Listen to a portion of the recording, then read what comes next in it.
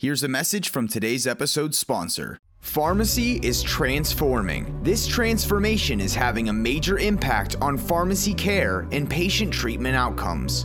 Pharmacists are the most accessible healthcare providers throughout the country and are taking on more responsibility as their roles are expanding. The RX Influencer magazine features some of the most influential pharmacists in the nation. Pharmasalon and the Pharmacy Podcast Network are hosting the first RX Influencer Salon event about trends and opportunities in healthcare led by pharmacists. The RX Influencer Salon will be a live event held in St. Louis, October 24th and 25th, featuring 4 key conference tracks including pharmacogenomics, entrepreneurship, compounding, and cannabis. This event is like none other and will help you build your business, career, and knowledge of the upcoming opportunities in healthcare led by pharmacists. Sign up today by visiting pharmasalon.com/RxInfluencer. That's pharmasalon.com/RxInfluencer. Become part of the most influential providers in healthcare today. Join us in St. Louis at the RX Influencer Salon. You're listening to the Pharmacy Podcast Network. Since 2009, the Pharmacy Podcast has been leading podcast publications as the insider voice of the pharmacy industry. Explore the profession and business of pharmacy through audio. Join us at pharmacypodcast.com or subscribe on Apple Podcasts, Spotify, Google, or any of your favorite podcast directories.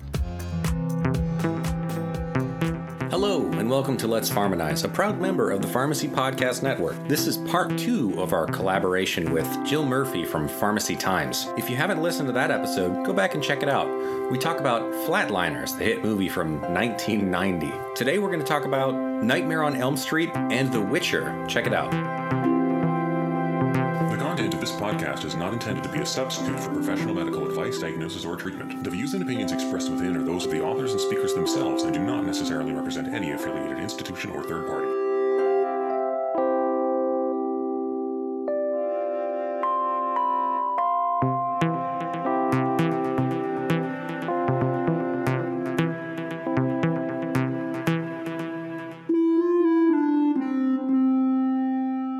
Let's talk about the man that kills you in your dreams. The one and only Freddy. Yeah. So let's talk about my favorite series of movies that I've only seen 1.5 of.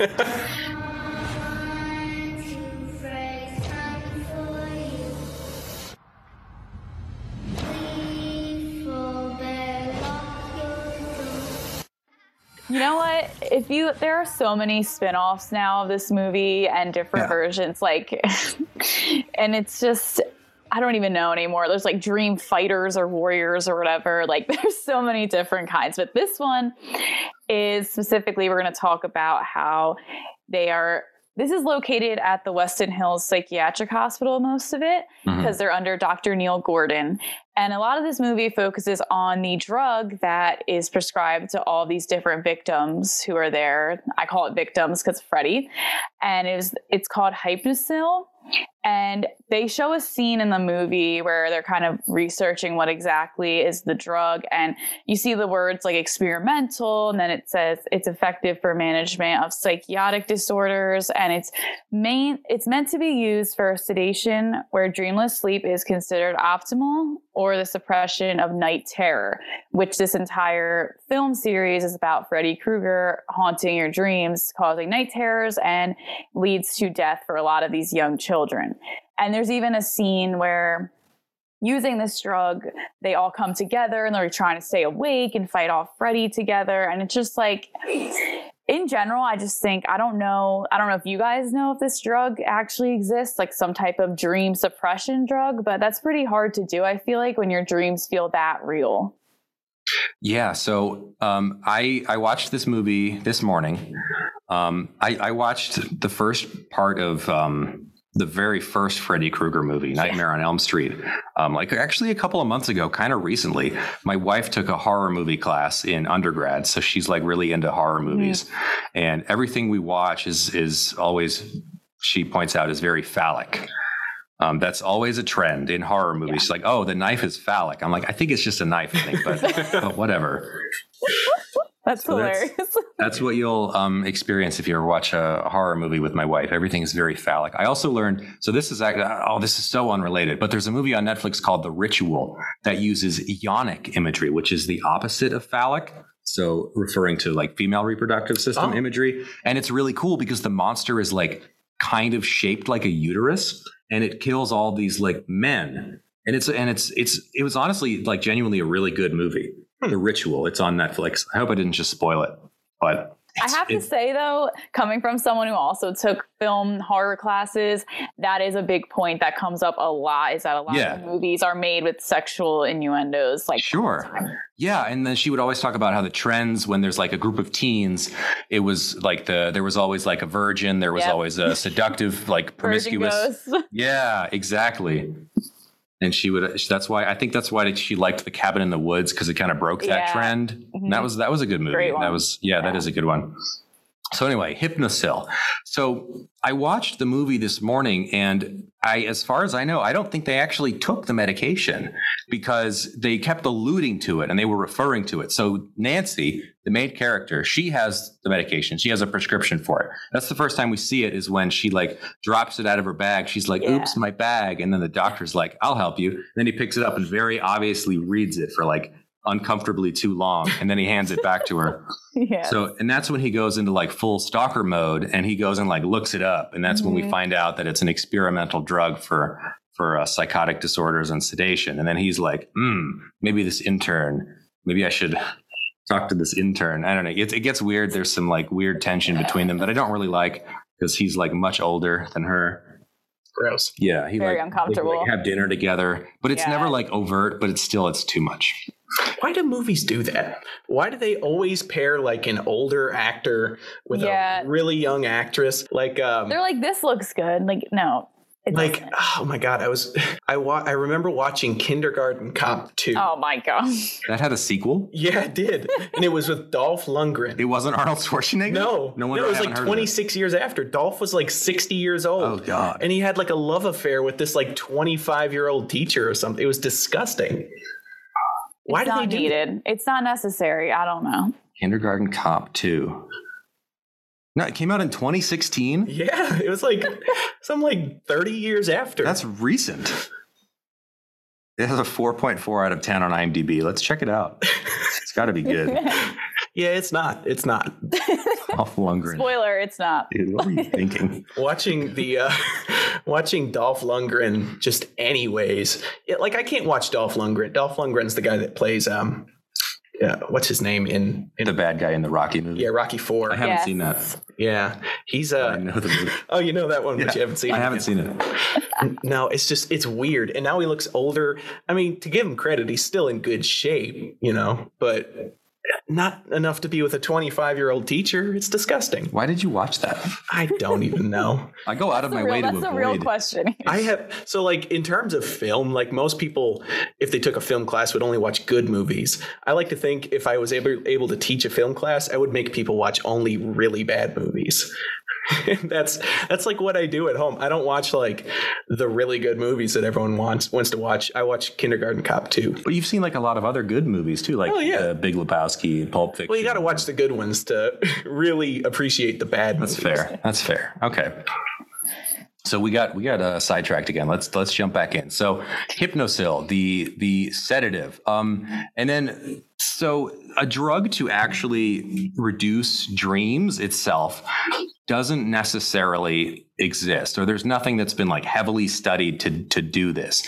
There is a drug that's kind of known for being able to reduce night terrors. It's called prazosin. It's an alpha blocker. So it's in a class of medications that's used for high blood pressure and benign prostate swelling in older men. And it has the ability, prazosin itself, that one drug in that class can cross into the nervous system. It can cross into the brain, and it can block alpha receptors in the brain as well. And that's sort of the theory as to how it can reduce night terrors. It's not totally clear how it's the mechanism is sort of unclear, which is the case with a lot of psychiatric medications, particularly with Prazosin, because it's kind of an oddball. And it's not super effective in everybody. It works in some people who take it. There was a really small study in 2018, actually. So really small study, only 20 patients. And it actually showed that there was an increased rate of suicidality above baseline. These patients weren't compared to a control. So it was just compared to their own history. And they all had a history of suicide attempts and suicidal thoughts anyway. So it wasn't really a great trial since they didn't have a control with placebo. It was just these patients who were trialing. It was basically a case series. Well, they have. I mean, the majority of people that take Prazosin anyways are people that have PTSD and are at a higher rate of suicidality anyways. Yeah, it's typically used for PTSD-associated night terrors. Night terrors are classified differently from just regular nightmares or bad dreams. Night terrors involve actually partial awakening from REM sleep. So they often involve sleepwalking, which is that's typically is what is used to differentiate between nightmares and bad dreams, is the presence of sleepwalking. And that happened in the movie too. One of the characters, he would sleepwalk. The guy who was like really into puppeting, the guy who like puppets. Yes. And then he got like that part that was the only part that kind of like grossed me out. Do you remember that? Yeah, I remember it. Yeah. He used his like veins as like. I don't want to remember it, but I do. That scene was kind of gnarly, but it was like, that was the only like. I've spent the last 8 years. I've spent the last 8 years just suppressing Nightmare on Elm Street 3 out of my brain. Because why would I fill my brain with that useless bad movie stuff? Like I like bad movies, but that's a bad movie. It's like, why was this green lighted? Honestly, no, who knows? It was something. But yeah, so Prazosin is a possibility. However, the way that they talk about Hypnocil in the movie, they talk about it, they mention it as a psychoactive sedative. Prazosin's not psychoactive necessarily, or is it a sedative? It's a blood pressure agent that happens to have this additional side effect of reducing night terrors and nightmares. When you talk about a psychoactive sedative, you're referring more to things like Xanax, or particularly a class of medications called Z drugs like Ambien. I'm sure that you've heard of Ambien.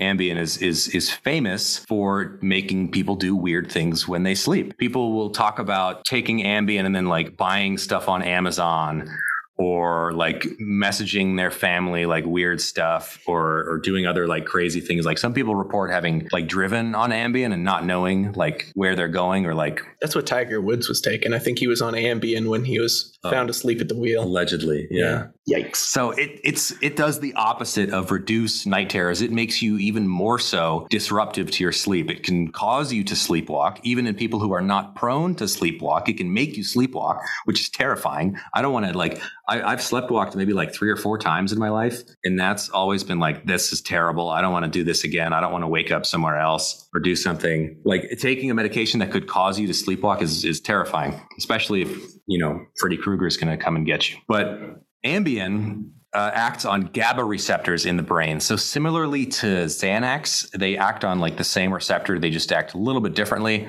They make it more receptive. They make the receptor more easily activated by your body's own GABA, which GABA. So when you talk about like the green light and the red light of the brain, it's GABA and glutamate. GABA is the red light, glutamate's the green light. So you got more GABA, you're going to be drowsy, you're going to be inhibited. If you got more glutamate, you're going to be agitated, up, more active. It's an excitatory neurotransmitter. So too much of either one is a bad thing, and not enough of either one is also potentially a bad thing. A lot of implications in seizures as well.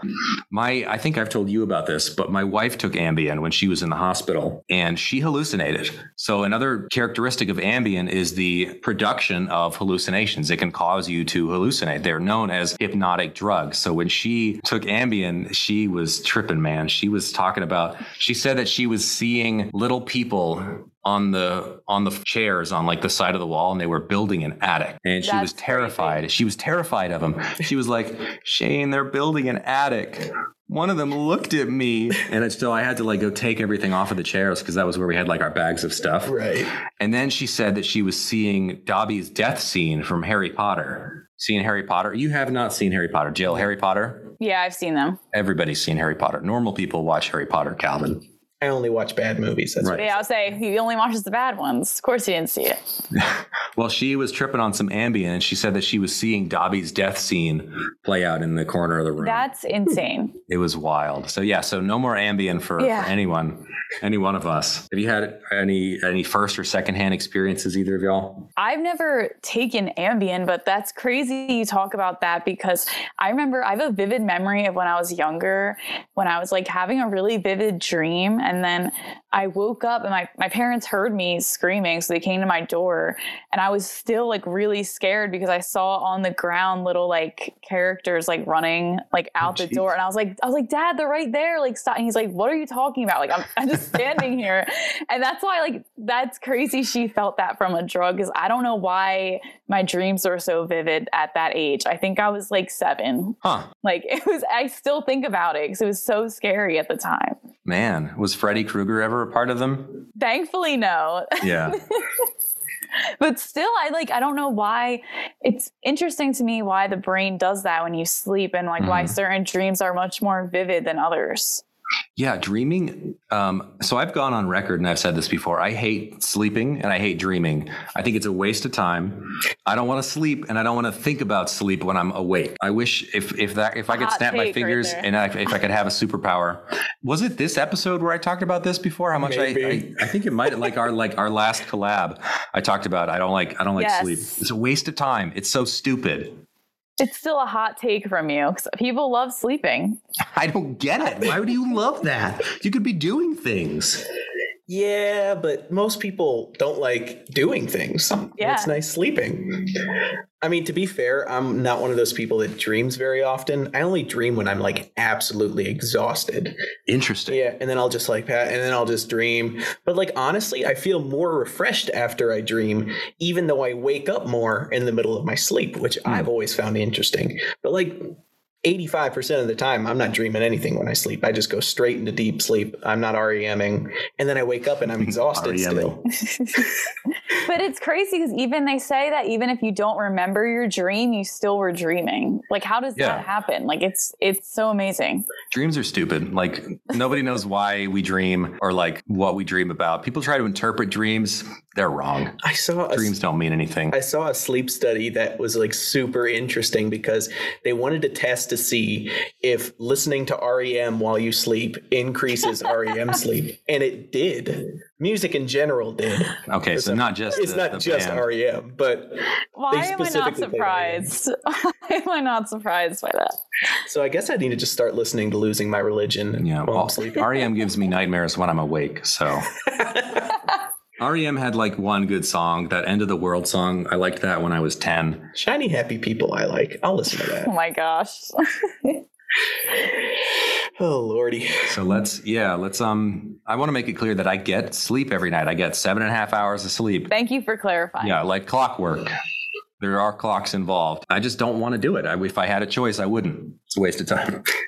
So to summarize everything with this movie, what grade would you give it? Oh yeah, I forgot to grade this one. So since like the drug played a really non-role, and it was also wrong, I'm gonna give this one a D. Yeah. Yeah, I'd be going like pretty close to F on this one. I'm gonna be honest. F for the puppet stuff like that. All F. F for fake.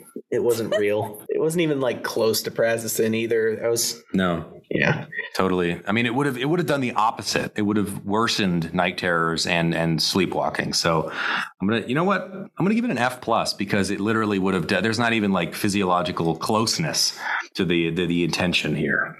Wow. That's my first. Is that your first F plus? This is my first F. Oh, we've given some F plus. I'm usually a lot more generous. You give Fs. I give willy nilly. I'm kind of more of an A or an F type of guy. Yeah. Except for with Limitless, that was the only one that I think I gave like a moderate like C plus or something. Yeah, because you had to go through like an algorithm to get that grade. Yeah, that took a lot. I think that's a fair grade.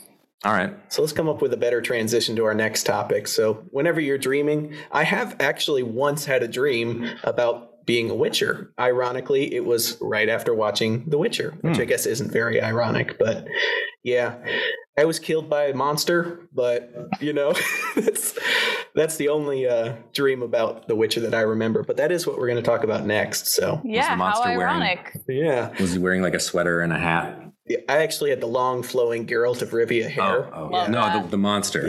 Yeah, Burned face. For some reason, my face just reminded me like I was Fabio or something like that. I don't know why. I don't know what my brain's thinking, but All right, let's jump into the Witcher, the drugs of the Witcher.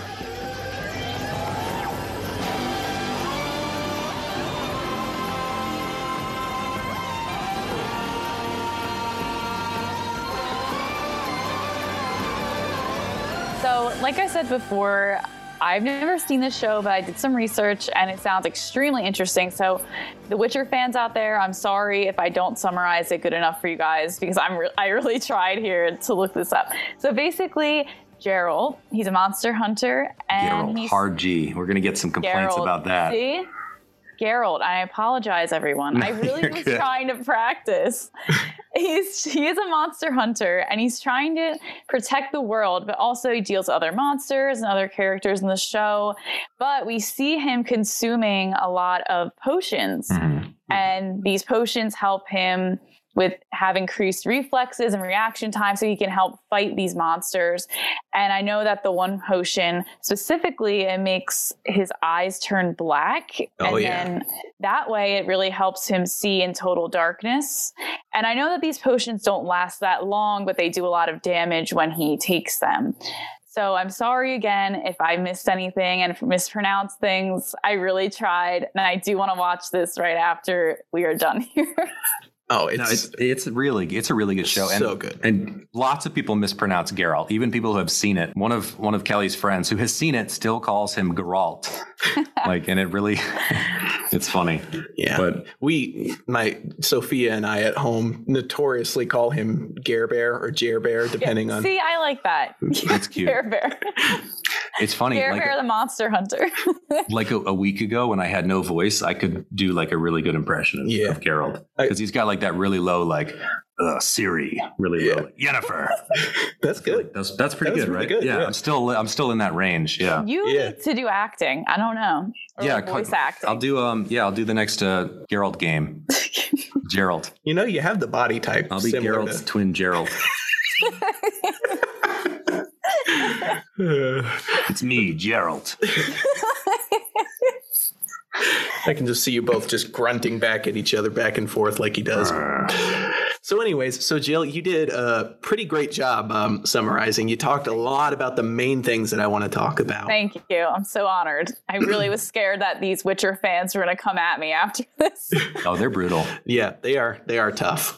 Particularly the video game people, I'd say, over TV show people. That's a different crowd. I'll summarize your summary for you. The story is adapted from a 3-part video game. Shane mentioned it. There's also a book series involved with it, all of the same name, and it follows the legendary Geralt of Rivia. And he's one of the finest warriors called Witchers that you mentioned, and he's also one of the last warriors because the Witchers are dying in the TV show and in the video games too. They're like a dying breed of species. There's only a few left.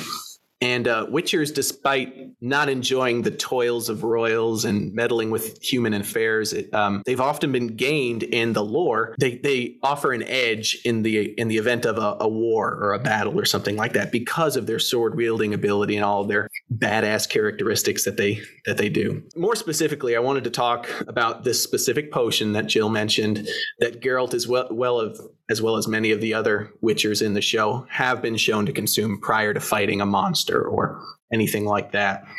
So potions within the Witcher video games themselves play a pretty integral role in how users can fight enemies. Like many other games, the Witcher trilogy contains many scenarios involving the use of things like speed potions, resistance to bleeding, endurance serums, many other kinds of concoctions that we just don't really have time to go into today. So the TV show kind of basically just put all of those potions from the video game and merged it into one big potion. And it's this coal black potion that only can be drunk by Witchers because it would be fatal to consume for regular humans. And they adjust for it by, drinking it at a young age. Like all the Witchers in training are children, and they basically drink it early enough and they get like a tolerance to it almost. Today we're going to talk a little bit about all of that stuff. So what exactly does this magical potion do? Well, according to the Witcher series, the potion is a mixture of materials that give the Witcher, quote, full control over his body. Essentially, this potion is used to enhance all of a Witcher's senses and give them an unfair advantage over their enemies. In addition to this, potion has an eerie effect on a Witcher's external features that could strike fear into anyone who may view them. Jill mentioned it, the black eyes. Facial features will immediately begin to change as soon as they drink it. The blood vessels that supply their brain become like heavily pronounced on their face. Their face itself and skin tone becomes like almost a chalk white color. There was this one scene where he's like about to get into a fight and like he's there with Ciri and there's like this weird, it was like a spider caterpillar monster. Yeah. And then like he turns, like he takes his potion and then Ciri's like, Geralt, what do we do? And then he turns to Ciri and he looks like he has like a Snapchat filter on. Yeah. Because like I don't know, it just did not look good. And then he's like, run. Yeah. And then he goes and he fights the thing. If anyone other than me leaves this place, ride for your life. What's happening? There's a Bruxer in the house. What? What are you doing? What's going on, Geralt? Move. Now. And it almost has like Super Saiyan qualities about it too, because every time he does it, he's just like getting angry and pissed off. Like, you better run. You know, the run thing that he says to Ciri. But yeah, so blood vessels become black, eyes become black, skin becomes like a pale chalk white. And as many people who work in pharmacy who might have watched The Witcher, you may be asking yourself what exactly these potions have in them and how realistic could it be? Do we have things in real life that may simulate these same sort of enhancements? Well, luckily for us, the creators of The Witcher did a pretty great deal of research to make these potions as realistic as possible, even going so far as to tell us many of the ingredients that are within them. According to the lore of the Witcher series, the potions contain high levels of 4 things: veratrum or veratrum, stramonium, which we've talked about before, hawthorn, and spurge, amongst many other ingredients that do not have a name within the English language. That's how they say it. But let's break down the big 4 ingredients I've mentioned, and we'll go ahead and grade them based on realism. So the first ingredient they listed, known as veratrum or veratrum. I'm going to say veratrum because it sounds cooler and it sounds more witchery. Veratrum. Veratrum is a flowering plant that grows in damp areas of Europe, Asia, and North America. Now, veratrum itself is a flower that can grow in many different colors, mostly purple and white. However, veratrum's potency comes deep within the soil, as these species of plants grow extremely poisonous black rhizomes. Now, these rhizomes are things that kind of resemble roots, and if one was to ingest as little as 600 milligrams of the root, the person would be extremely likely not to survive. The exact discoverers of this poison is not known, but both Native American and East Asian communities have both used it for differing reasons. Native Americans were known to utilize these roots to poison the tip of their arrows. They did, however, find that the plant could be used medicinally. Natives surprisingly had a really good understanding of these plants, and even knew to combine minute amounts of veratrum with purple sage in order to potentiate its activity and actually lower the overall toxicity of the concoction. So they weren't really even aware necessarily that maybe the liver can do that and whatnot, but they had a pretty good understanding that if you take both of these in combination, it'll lower the overall toxicity of the one. That is pretty solid. Like you think that they came up with that like through trial and error? Probably. I'm sure plenty of people. How do you know to poison your arrows with a root unless someone's eaten that root and they've died, you know? Yeah. So true. So more interesting, though, I wanted to talk about purple sage, even though it wasn't one of the things that they mentioned in the potion. Purple sage is like those little purple, purple sage brushes that you might see, in desert areas and desert communities. And really, it's pretty prevalent throughout, especially the northern Americas and whatnot. But purple sage contains a compound known as salvadorol, which is a naturally occurring compound that is created via the HMG-CoA reductase pathway, which makes it very useful in the treatment of high cholesterol and potentially high blood pressure. Interesting. And it's called salvadorol? Salvadorol, yeah. That's like the loose name of it. There's the chemical name has changed a couple times, but it's kind of colloquially known as salvadorol because it comes, the genus of a purple sage is like Salvador or something like that. So it comes from the plant. Okay. So is it like native to El Salvador or is it like named after Salvador Dali? I don't think it has anything to do with El Salvador, to be honest with you. Okay. I'm pretty sure it doesn't. I don't know for sure. Because I feel like does it have like psychoactive properties or are you going to get into that? I might get into that. Why don't we hold that question? Okay, cool. It actually doesn't. It does not have psychoactive properties. I was going to say, if it like makes you trip, if it's like shrooms, then it'd be cool if it was named after Salvador Dali, because that was kind of like his art style. That would be cool. Yeah, that would be cool. So if I ever make like a psychotropic drug, I'm going to name it after Salvador Dali.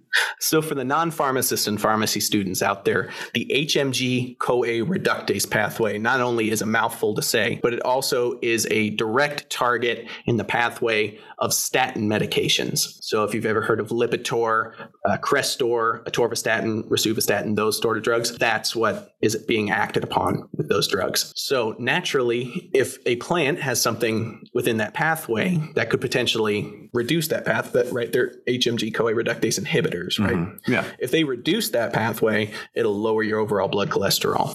So they are inhibitors, like interesting. Yeah. It is interesting. So Geralt's got great cholesterol, and it would probably no kidding. It would probably act a little bit more like atorvastatin or maybe Crestor, but the reason that it wouldn't be like pravastatin, which for those who don't know doesn't act on the liver at all. Right.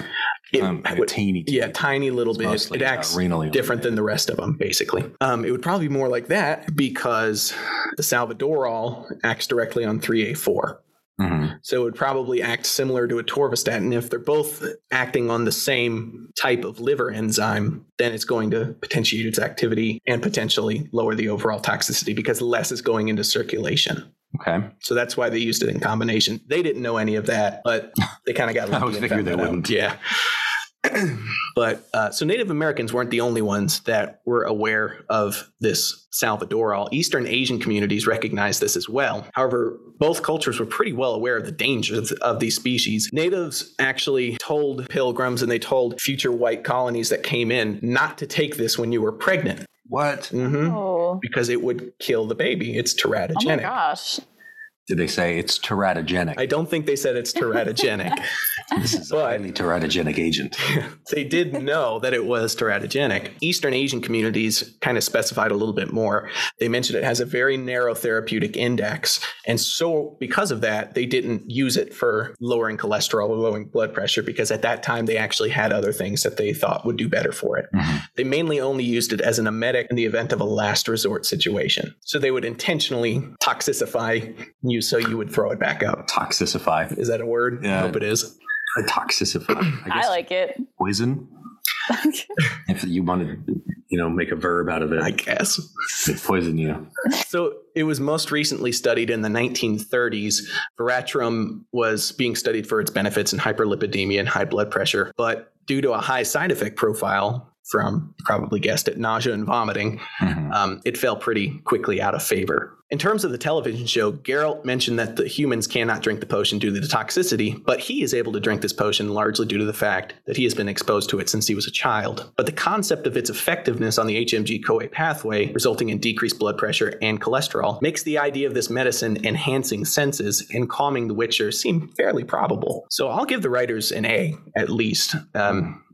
For their efforts in their research on Veratrum. I think that's really impressive that they did that research and that it's actually accurate. So I agree. I'd argue that that's not even the most accurate one, and we're going to talk about that one next. Oh, okay. Then continue. Yeah. I'm going to reserve grading until the end. Okay.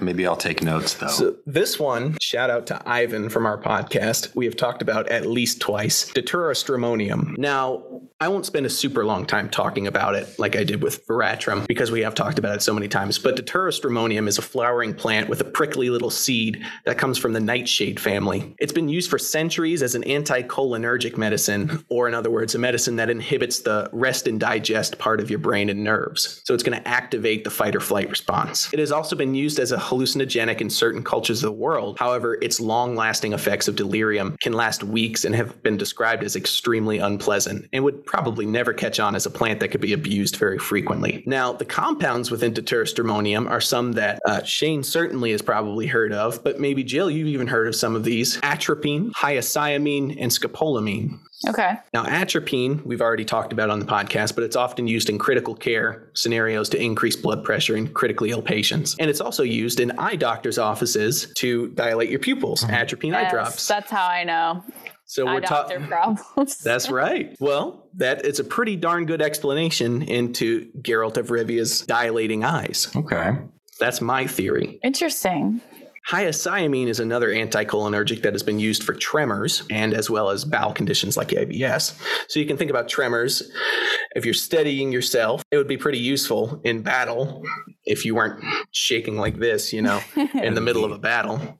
So it's going to enhance your fighting abilities. And finally, scopolamine is something that you often get in a patch, and it's popular for people who may suffer motion sickness or cancer-induced nausea. Stramonium can also be thanked for our current understanding of asthma, as 19th century doctors would actually require patients to smoke the substance in order to reduce asthma exacerbation. Crazy, yeah. Wait, which one was this? This is the stramonium This plant. is stramonium? That is crazy. So asthma exacerbation. So they didn't necessarily know why it did what it did, but it did show to help lung problems. And it wasn't until much later that we realized that the anti-muscarinic activity of stramonium was something that we could synthesize into compounds like tiotropium and ipratropium to give a much longer lasting relief for asthma patients. And they're still obviously heavily used to this day in combination inhalers. So in regards to the show, stramonium basically fills in many of the missing pieces as to why a witch's appearance changes the way it does. The extreme widening of the pupils, the improvement of reflexes, and the ability to slow the heart rate to an extreme level, all of which can be explained by the presence of stramonium in the potion. I'm going to give this one an A+.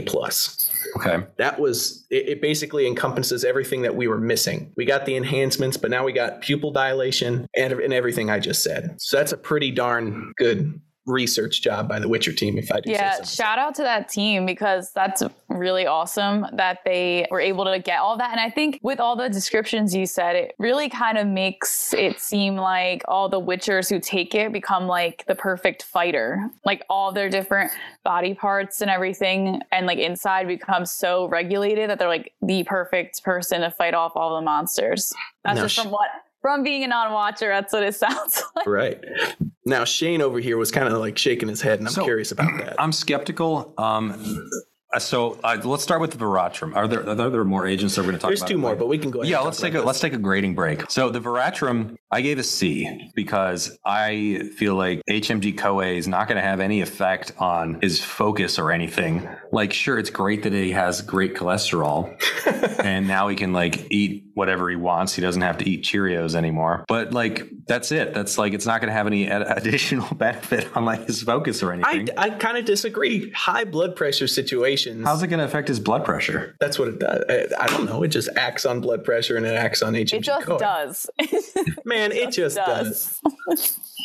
I don't know. I guess I need to do. That's what they researched it for, was for high blood pressure. East Asian communities thought that it would lower blood pressure, and it did. It's kind of like the Joxin in a sense. Well, then it's got to have like some additional activity other than HMG-CoA. Yeah, it probably does. Yeah. I'll give it a C+ then. Fine. Stramonium, B+. You're not. I'm not giving it an A. I mean, it's good. Like, it's not like just having his pupils dilate. His eye, like that would give him potentially better night vision. But like his eyes turn totally black. Right. Like, what's going to cause that? Like, we're halfway there, but it's like, it's not an A. If they were like, yeah, here's this agent, it turns the entire cornea black, I'd be like, that's an A+. Think about Veratrum, though, for a second. It comes from a black root, which could explain the black potion itself. So in terms of even the color, not only does it look kind of badass, but it might also explain the overall color of the potion itself. Okay, hang on. Here's another thing. So when the liver can't process stuff like bilirubin, it turns your eyes yellow. That's another Maybe thing. If it inhibits that pathway and it builds up in the eyes, then it turns the eyes black. That's true. And Witcher's blood in general is black. Oh, see, now you lost me again. You lost me again. You can't. What's the agent? What's going on? What's causing the blood to be black? They inject Witcher blood. You remember this scene, probably. Yeah. They inject Witcher blood directly into people that want to become a Witcher. And like a third of the people are the only ones that survive it. And I guess I don't know. I guess that just courses deep through into veins. the lore. Okay. All right. So you know what? I'll average these out to a B-. I'm convincing Shane over here. Tough crowd. I know. He's the one who's being skeptical today. I'm just, let's see where this grading goes with these next two agents. I'm an A or an F. You might find these next two are a little bit lower. I took off a few points for these for certain reasons. Okay. So the next one we have is Hawthorne. And now hawthorn is something that probably everyone has seen at some point, whether or not they realized it. If you ever went on a hike and seen these little red berries that are on bushes, the little very circular red berries, that's hawthorn. That's a hawthorn berry. Hawthorn in general is a berry producing plant that grows essentially all over the world. The berries, when ripe, are eaten by many different cultures and have shown benefit in treating congestive heart failure, as well as high blood pressure and even anxiety. Okay. Now, the benefits are believed to lie within a chemical compound called inotropes. Inotropes, in summary, are chemicals that work to increase the contractility of blood vessels, strengthening them over time. I'll keep this one brief. I'm going to go ahead and grade it. I'll give it an A-. I think in terms of realism, contractility of the blood vessels would certainly help enhance certain stimuli in a witcher, but it's not something that's going to give you the immediate effect like you see in the show. Eating a bunch of hawthorn berries isn't going to overall increase your ability to fight someone. It's something that you would have to take over time.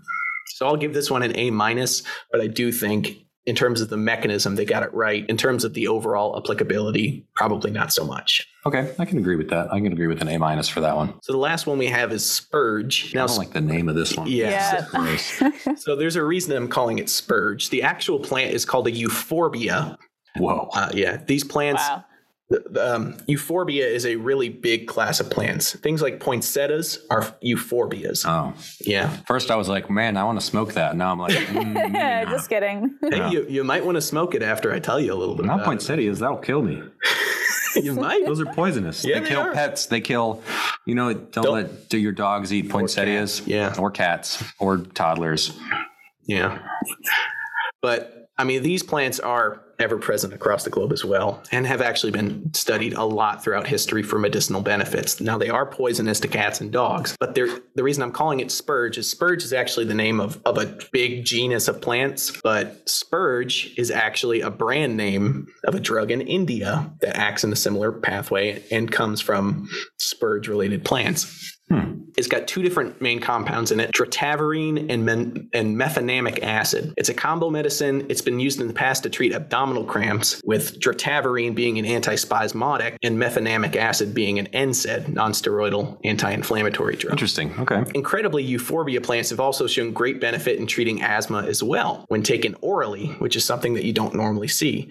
Other than like Singulair, it's kind of hard to find oral treatments for asthma. Right. And Singulair is like questionable anyway. Yeah, it is. And while studies haven't been fully done to potentially create a medication from these plants, euphorbia has been called the asthma plant in many cultures and is utilized in both Eastern and Western herbal medicine. Overall, kind of the same thing. I'm going to give it an A-. Again, knocking off points for lack of immediate effect that is seen within the show. But overall, it works kind of similarly to the other asthma medication that we talked about in Stramonium. So I'm going to give it an A-. I think that's a pretty general one. It's not really something you can pinpoint because spurge has like over 2,100 different types of plants. So kind of hard to narrow down exactly what you're getting when you just say spurge.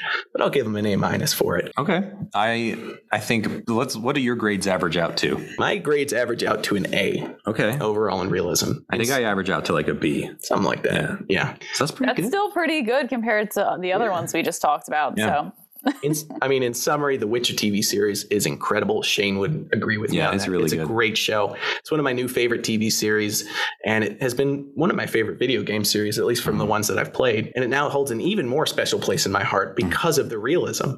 It is pretty accurate to reflect real-life medications with those potions. Yeah. I'd say it receives an A from me, and I'm going to give it the extremely coveted Let's Farm and I stamp of approval on that one. Wow. I'm going to go that far. Well, we've given that to very few pieces of pop culture in the past. Yeah. It means absolutely nothing, but to us, it means everything. So that's true. Yeah. It's kind of like the Oscars, but for pharmacy related pop culture podcasts. We've only given it a couple times, but I feel like this is one where we have to give it. We should catalog and like figure out which ones have received it actually. Yeah. We've given it to maybe 2 or 3 other drugs. Yeah. I feel like I'm a part of history right now. This is awesome. Yeah. This is a big moment.